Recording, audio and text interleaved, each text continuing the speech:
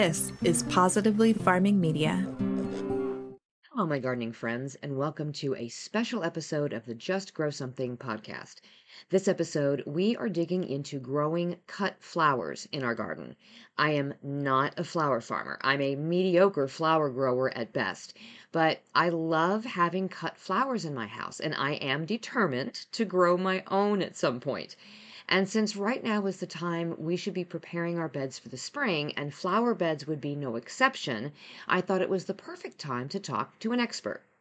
Kathy Gormandy is a cut flower farmer and the owner of P&K Farms, a 3-acre farmstead in southern Alabama.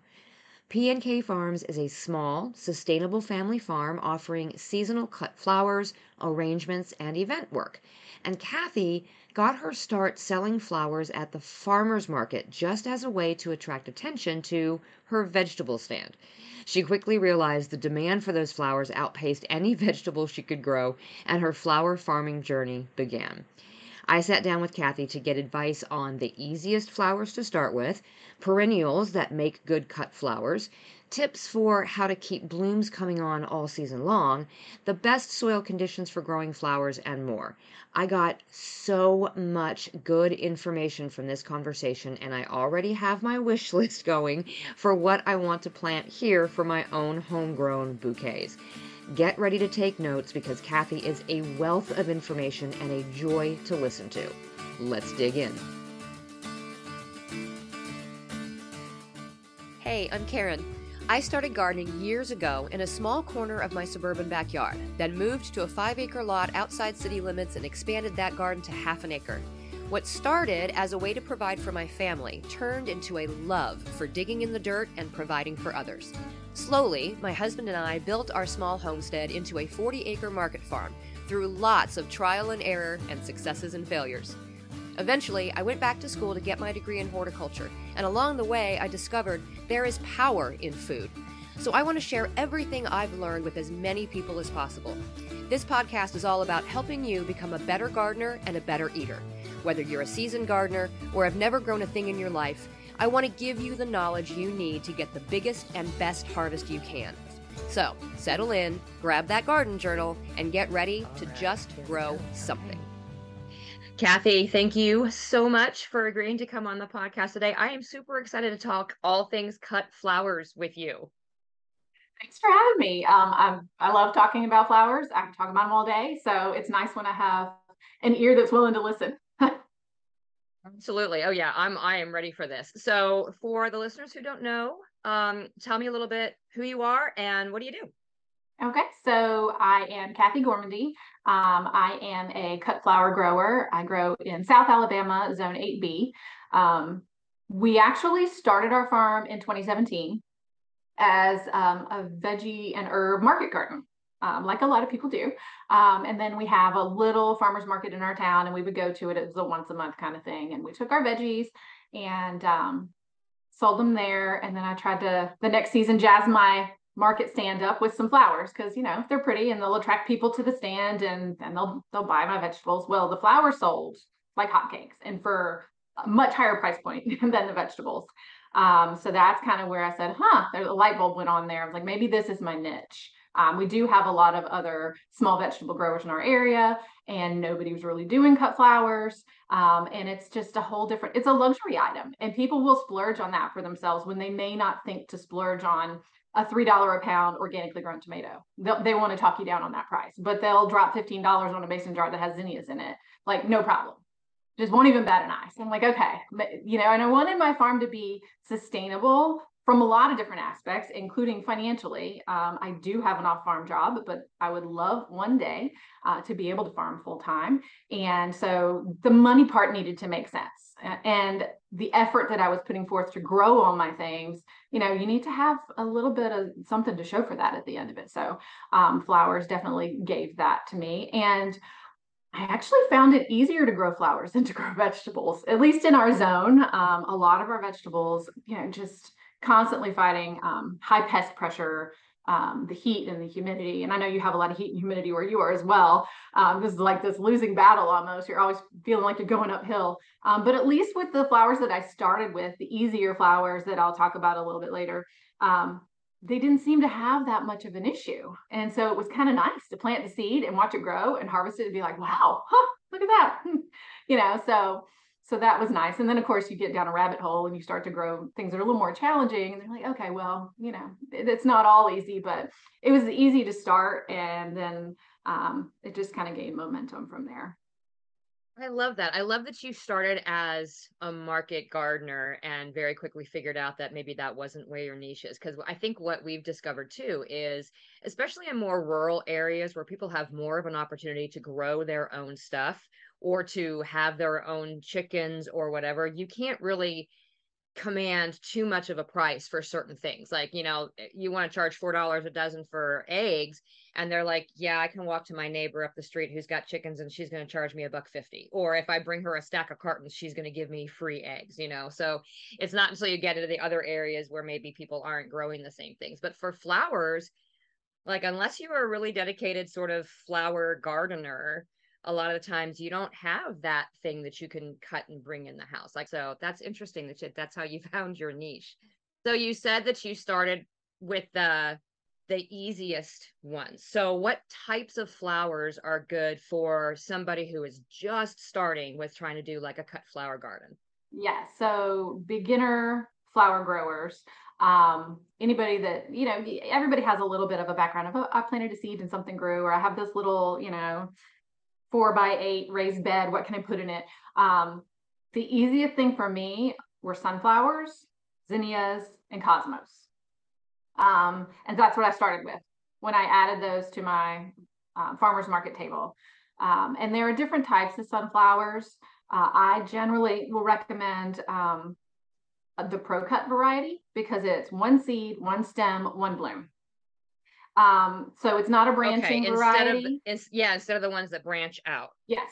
So the branching ones are pretty if you're going to leave them in your garden. They're not as great for cuts because the stems don't get as long. But if you are going to cut them to bring them inside, they're very predictable. So like for example, the Pro-Cut variety, most of them are 55 to 60 days from seed to bloom. And you can plan out when you're going to have them. So if you have like a baby shower you want to do flowers for, or a special occasion, you want to grow some flowers for your mom for her birthday, like if it's in the summertime, because these are summer tender annuals, warm season tender annuals, but you can plan that. And so, on our farm, we plant sunflowers every week during the season from up to, we start them indoors. You can direct seed them. If you're just growing them for home garden, I would direct seed them. But like right after your first or your last average frost date, all the way up until 60 days before your first frost. And you can plant them every week all season if you've got space for them, and then you'll always have some coming. And then we adjust the colors that we grow based on the season. So the ones that we start earlier are like the Pro-Cut White Light, which is like a really creamy yellow. It fits really well with other spring blooms, pinks and pastels, whites and things like that. And then the summertime, the Pro-Cut Orange is your classic sunflower, orange petals, dark centers. And then we transition more into the Pro-Cut Plum, which is a bicolor. It's got red in the middle and yellow on the outside. And then we go into Pro-Cut Red, which is like almost like a chocolate, but it's great for fall.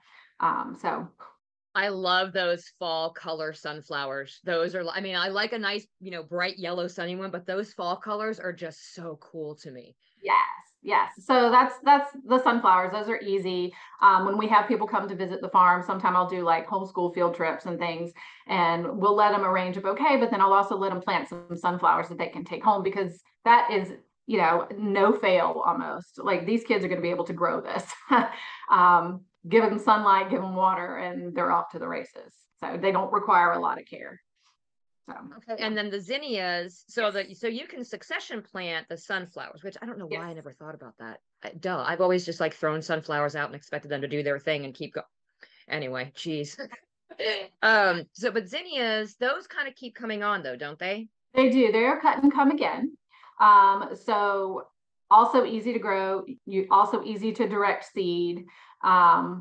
During that warm season time. I always say these types of flowers are great to grow when you're planting your tomatoes and your peppers. They love the same sort of hot weather, and they'll grow throughout the summer.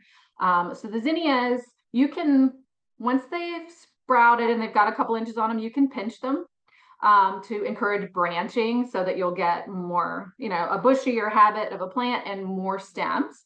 Or if you're lazy or you just are conserving your energy, you can let them get their first bloom and then cut deep. And that acts as a pinch. Just cut it really deep and sacrifice those side shoots. Everyone's like, no, but those are potential baby flowers. That's okay. It's going to make more. It's going to pump them out. So cut low, strip all of that off, and it's going to plant it, more blooms will come. We do succession plant zinnias here because after about a month or two, they start to look kind of ratty. They're still producing, but they're not as pretty. So we do several successions throughout the summer. We sell to florists wholesale. And so I really want to make sure that my florist flowers are spotless. They have no bug chews. They have no brown spots. So I always want to make sure that I've got that premium flower. And then, you can kind of tell when your other ones are looking a little sad. And if you've already got the other ones that are growing, then it doesn't hurt as much to rip them out. Okay, these new ones look pretty. The old ones look nasty. Out they come, moving on. So you kind of have to be ruthless. That's the other thing. It's like, just be ruthless and try something. Even if it doesn't work, rip it out and plant something else. Like that's my mantra. I kill as many plants as I grow. So even the professionals, nothing's always 100%. So you got to give yourself some grace on that.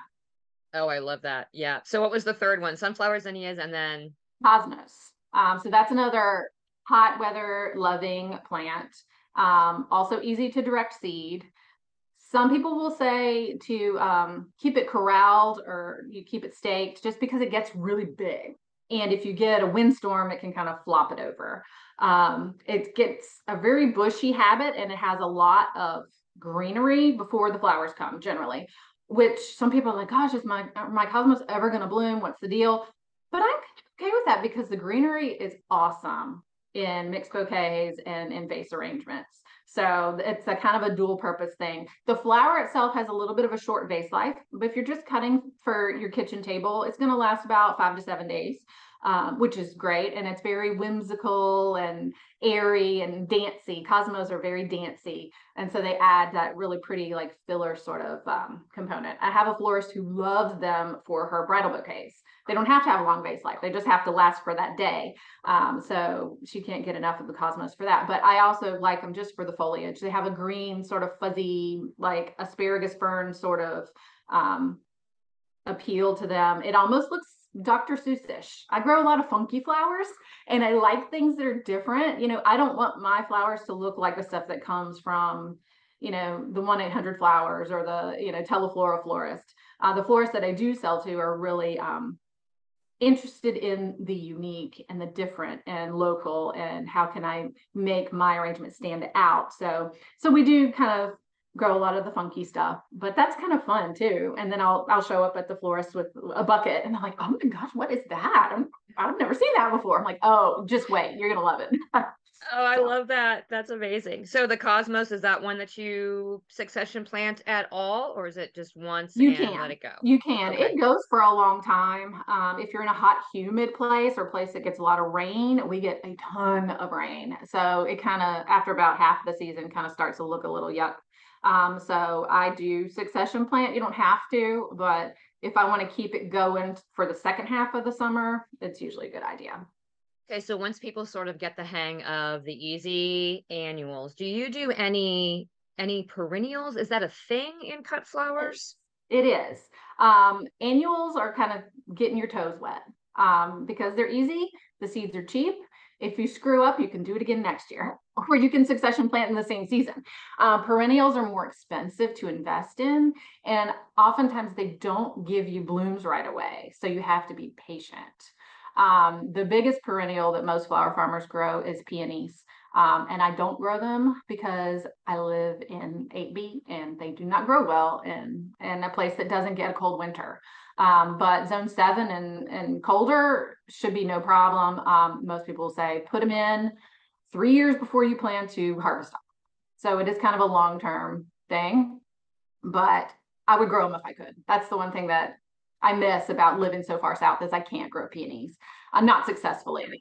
They're really popular here. Yeah. Yeah. I've Yeah. seen a lot of people that will sell the bulbs, in the fall, and, and I've Yes. always like, oh yes, I want to. But my thing is I feel like I need to be prepared before I get anything in the way of a perennial. We were just at Hmm. the hardware store last night and they had, I want to say they were daffodil bulbs, Hmm. I think. And they're like, oh yeah, perfect for fall planting and this, that, and the other. And I had this great big thing and I was so tempted, but I have these really ugly irises that I need to pull out first Uh-huh.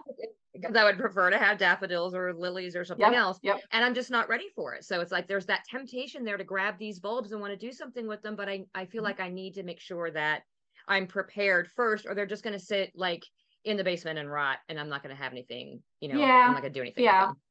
My daffodils are coming in a few weeks, and I'm like, oh gosh, I don't have a spot for them yet. Where am I going to put them? What's my plan? Because the daffodils are ones that you leave in the ground and they come back every year. So that's another good kind of perennial. It's a bulb, but when we grow tulips as a flower farmer, it's a one and done. We don't leave the tulips in the ground. We actually pull the whole plant because you get like a good 4 to 6 inches of stem length that's underneath the soil. And so you just chop off the bulb and throw it in your compost, and you have a very long stem, which is what florists need. If you were to just cut it off at the base, your stem would be very short. It's not going to be as marketable. And you're cutting off all of that foliage that's feeding the bulb for next year. So if you want to use tulips in your landscaping, I would not recommend cutting them, because if you want those bulbs to regenerate, you have to leave all the leaves and the foliage on there. So you can enjoy them in the landscaping, but if you're growing them as a cut, you plan for that one bulb to give you one flower and then it's done. Interesting. Yes. And we do grow tulips here. We have to purchase pre-chilled tulip bulbs because our winters aren't cold enough. But there are a lot of suppliers that will pre-chill them for you. So they've already had their artificial winter, and we plant them in the fall. And I think this year I was harvesting tulips in January, just out in the field. So Wow. yeah, yeah. So that's a good starter into the season. Hey, florists, remember me? We have flowers. Hey, local people who are so hungry for flowers right now, we have them. They're a high investment crop because the bulbs are not cheap. And so you really have to manage it carefully so you don't lose money as a flower farmer. Now, if you're just growing them in the home garden, you can definitely enjoy them. But not necessarily as a cut flower. Yeah. Unless you have really Right. short bases. Yeah, exactly. And you leave the foliage. Leave the foliage there and just clip the stem. Yeah, I get that. Okay, interesting.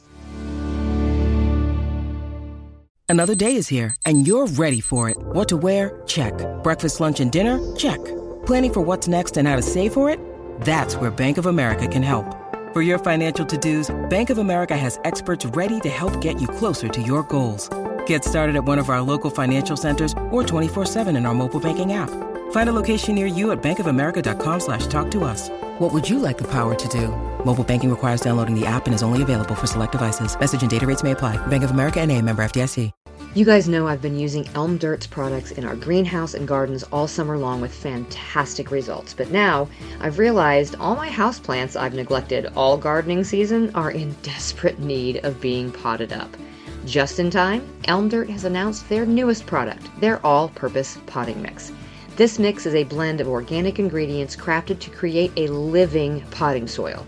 Not only does it contain their ancient soil, a blend of worm castings along with 4 of the most bioactive soil-enhancing ingredients, it also contains no peat moss. You guys know I'm super concerned about the environmental impact of peat moss, and Elm Dirt has chosen to use pit moss for water retention instead. Pit moss is made from organic recycled paper and is a sustainable alternative to peat moss, which makes my little sustainable heart very happy. Elm Dirt is offering Just Grow Something gardening friends a little something special to get you started in using their products.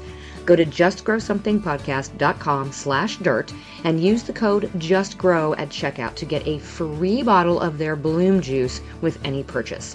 That's justgrowsomethingpodcast.com/dirt with code JUSTGROW at checkout for a free bottle of Bloom Juice with any purchase from Elm Dirt. Yeah, to put it in perspective, for a tulip bulb, I'm buying a wholesale tulip bulb and I'm paying somewhere between 40 and 60 cents for that bulb. And I'm selling that flower for probably somewhere between $1.20 and $1.50 a stem wholesale, if it makes it to harvest. if it Right. doesn't get botrytis or, rabbits don't nibble it before it, we have rabbits. We don't have any other problems as far as deer and things, but rabbits are just my nemesis. Luckily, my barn cat eats rabbits, so that's fun. But like for a pro cut sunflower, and granted it's in a different season, but that seed cost me 3 cents. 3-cent seed, one bloom. I'm selling it for $1.20. And it Yeah. has less chance of something going wrong.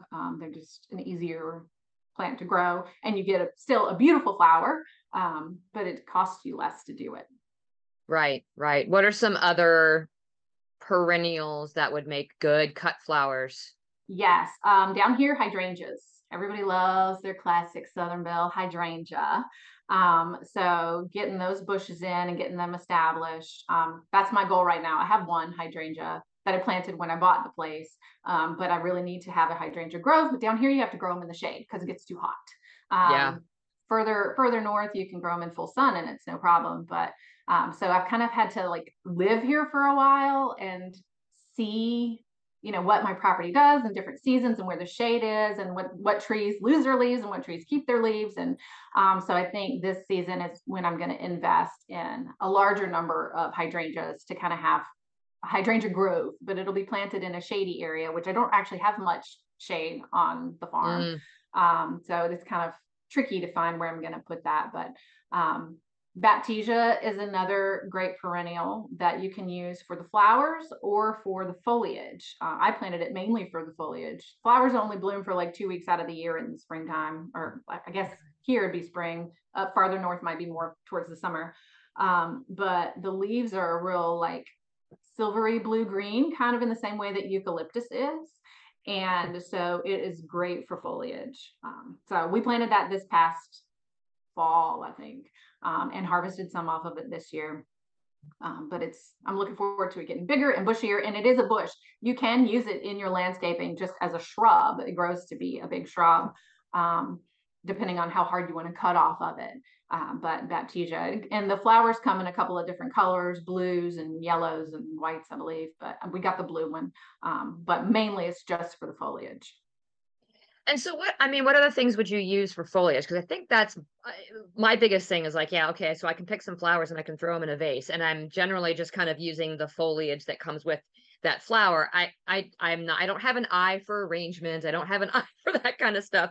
So I would assume that there are some things that are just better for foliage. Yes. So using the foliage that's on the flowers is okay, except that you want to strip the lower foliage. You don't want any leaves in your water because it turns it murky, turns it gross, and you lose your base life. So you definitely want to strip all the lower foliage. And I strip most foliage off my flowers because the flowers will hydrate better if there's not a lot of leaves that also need hydration. So if people are like, why are my flowers wilty? It's like, well, probably because you left too many leaves on there and it's just fighting to get water up to the bloom. So like when I harvest a sunflower, I keep one leaf on the top, unless it looks nasty, and then I pluck it off. If it got a bug chew or something on it. If it's a pretty leaf, one leaf stays. Everything else comes off, or else the sunflower is going to droop. But other good foliage options, I really like gardenia foliage, just the gardenia shrub that's in a lot of people's yards. I happen to have one on the back of the property when I moved in, and I said, it's very dark green and waxy, and I said I would hold up in a vase pretty well. So I picked it, stuck it in my vase with my arrangement, loved it. It does not wilt, it does not droop. It's more of a kind of a woody shrub, so it holds up well. But the color is rich and glossy. And so then when I did my first wedding, my brother actually had a whole hedge of gardenias that he was trimming back. And I'm like, will you save those for me, please? So I got like 4 or 5 gallon buckets full of all of his trimmings and used them for the bridal bouquet and just for the whole wedding. It was perfect. So gardenia foliage is awesome. Nice. So going back to like the planning aspect of this, you said, it's taken you a little bit to kind of figure out what your sun is like, what your climate is. So what are the most important things to think about when planning a cut flower garden? Most cut flowers want full sun. So Luckily here we have a lot of full sun on our property, but if you're trying to decide where you're going to plant flowers, you want to make sure that they're getting, I mean, everybody says 6 to 8 hours of sun at least, but really full sun is best. So if it's a shady spot, they're just not going to do well. They're not going to get as tall. The blooms aren't going to get as big. They're just going to kind of languish. So full sun, even if that means you need to build a little raised bed out in your backyard somewhere, you can really enjoy a cutting garden in that way. Depending on your soil type, you want to kind of take that into consideration too. We have really sandy soil here because we're so close to beach. It is like planting in the sand. So we amend with a lot of compost. If you have clay soil, you want to amend with a lot of compost too. So really only that rich, dark, loamy soil that everybody like desires. That lucky population that hits like right there. Yes. Yeah. That very few people actually have. So compost is your friend. We actually source our compost from our municipal landfill because it's cheap. It is not the best quality compost. We don't really have anybody around here that makes good quality compost. We used to, and he stopped doing it because I called him. He's like, yeah, I don't do that anymore. I'm like, oh, okay. So we get it from the municipality and we just take our trailer and we load up the trailer. It's like $25 for a trailer load. They just, take their big old scoop and dump it on there. We come home and we shovel it out and just make a nice layer on top of our beds. And so whenever we're planting new for the season, we'll add another layer of compost. So definitely, if you need a lot of compost, you might try to find a municipality or someone that can deliver a dump truck full. But if you just need a little bit because you're planting in your yard, you can buy, just bagged compost, depending on what size place you're going to plant. But definitely want compost. You want full sun. You want well draining areas. Most cut flowers are not going to do well anywhere that stays boggy.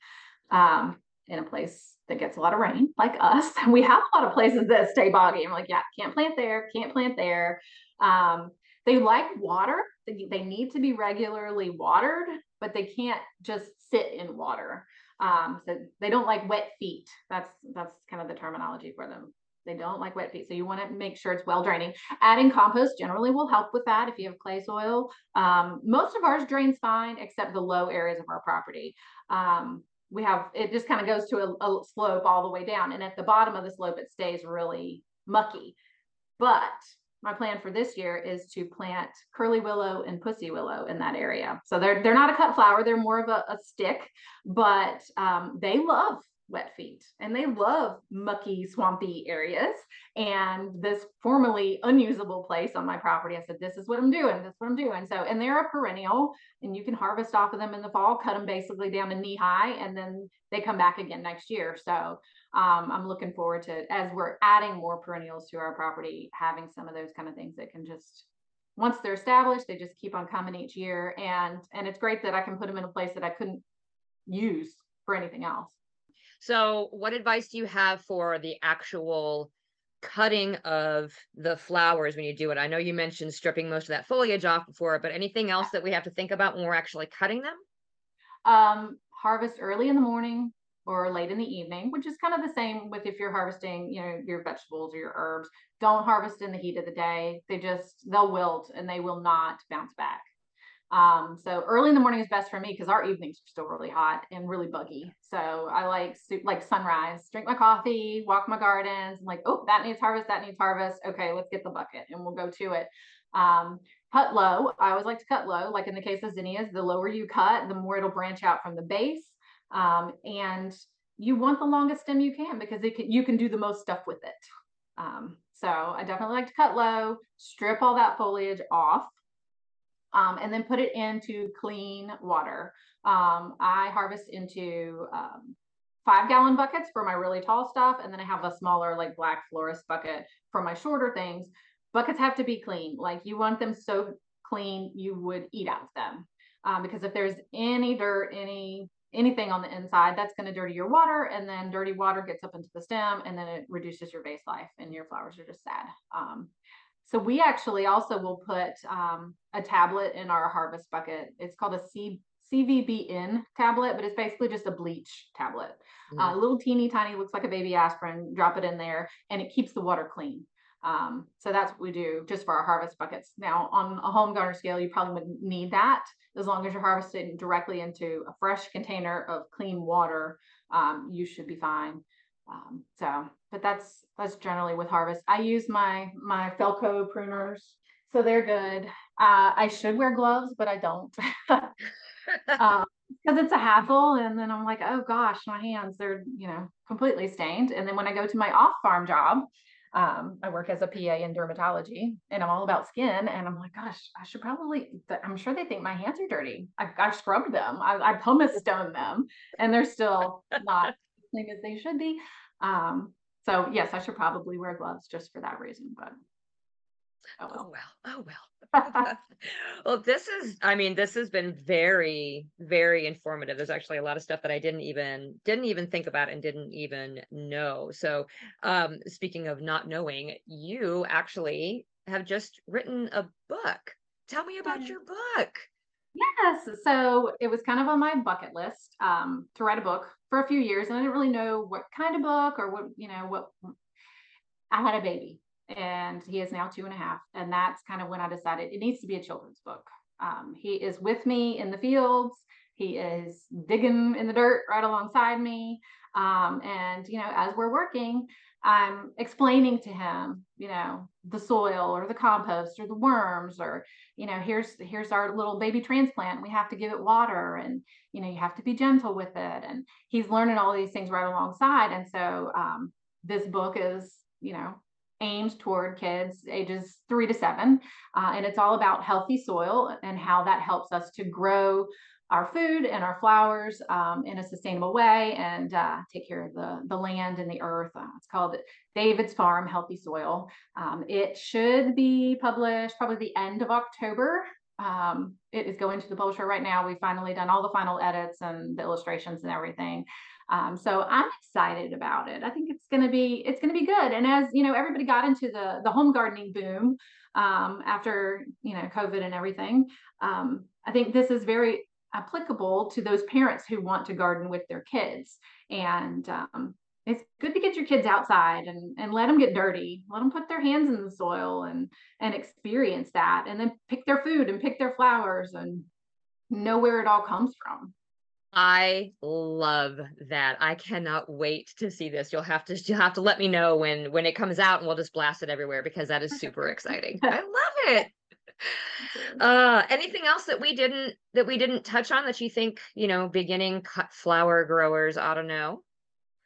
Just to circle back to that, give yourself some grace. Do it because you enjoy it, and don't be hard on yourself if it doesn't work.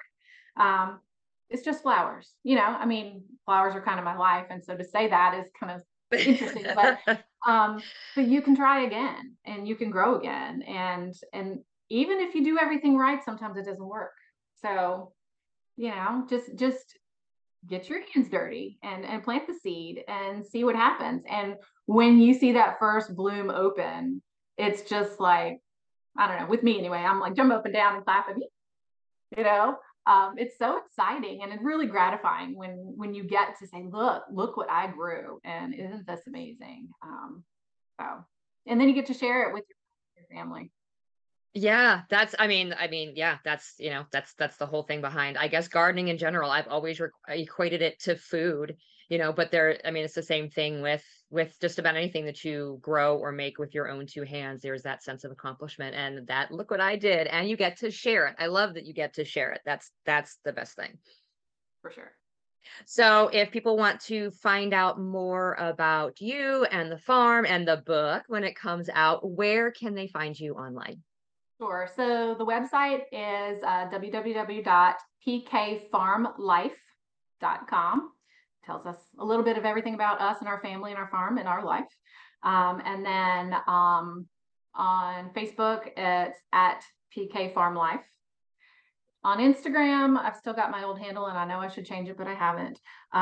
It's at Kathy Zitnik, Zitnik. That was my maiden name. So that's me. And then when the book does come out, I plan to offer it on my website that, you can have a signed copy from the author if you so desire. But it will also be available on Amazon. and barnesandnoble.com. So that'll be really easy for, people who aren't local or people who just want to order it and have it delivered somewhere else. So I'm excited about that. That's fantastic. I will link to all of those things in the show notes so everybody can just click and go find you. Thank you so much for being here and sharing your knowledge with us today, Kathy. I really appreciate it. Thanks, Karen. Thank you for having me. Okay, so what's on your list now for your own cut flowers? I've got zinnias and sunflowers to start with, but I want to add hydrangeas and daffodils and lilies and maybe a baptisia shrub or two. And the tulips, well, maybe when I get around to pulling up those ugly irises in the front, I'll replace them with tulips and only cut one here or there.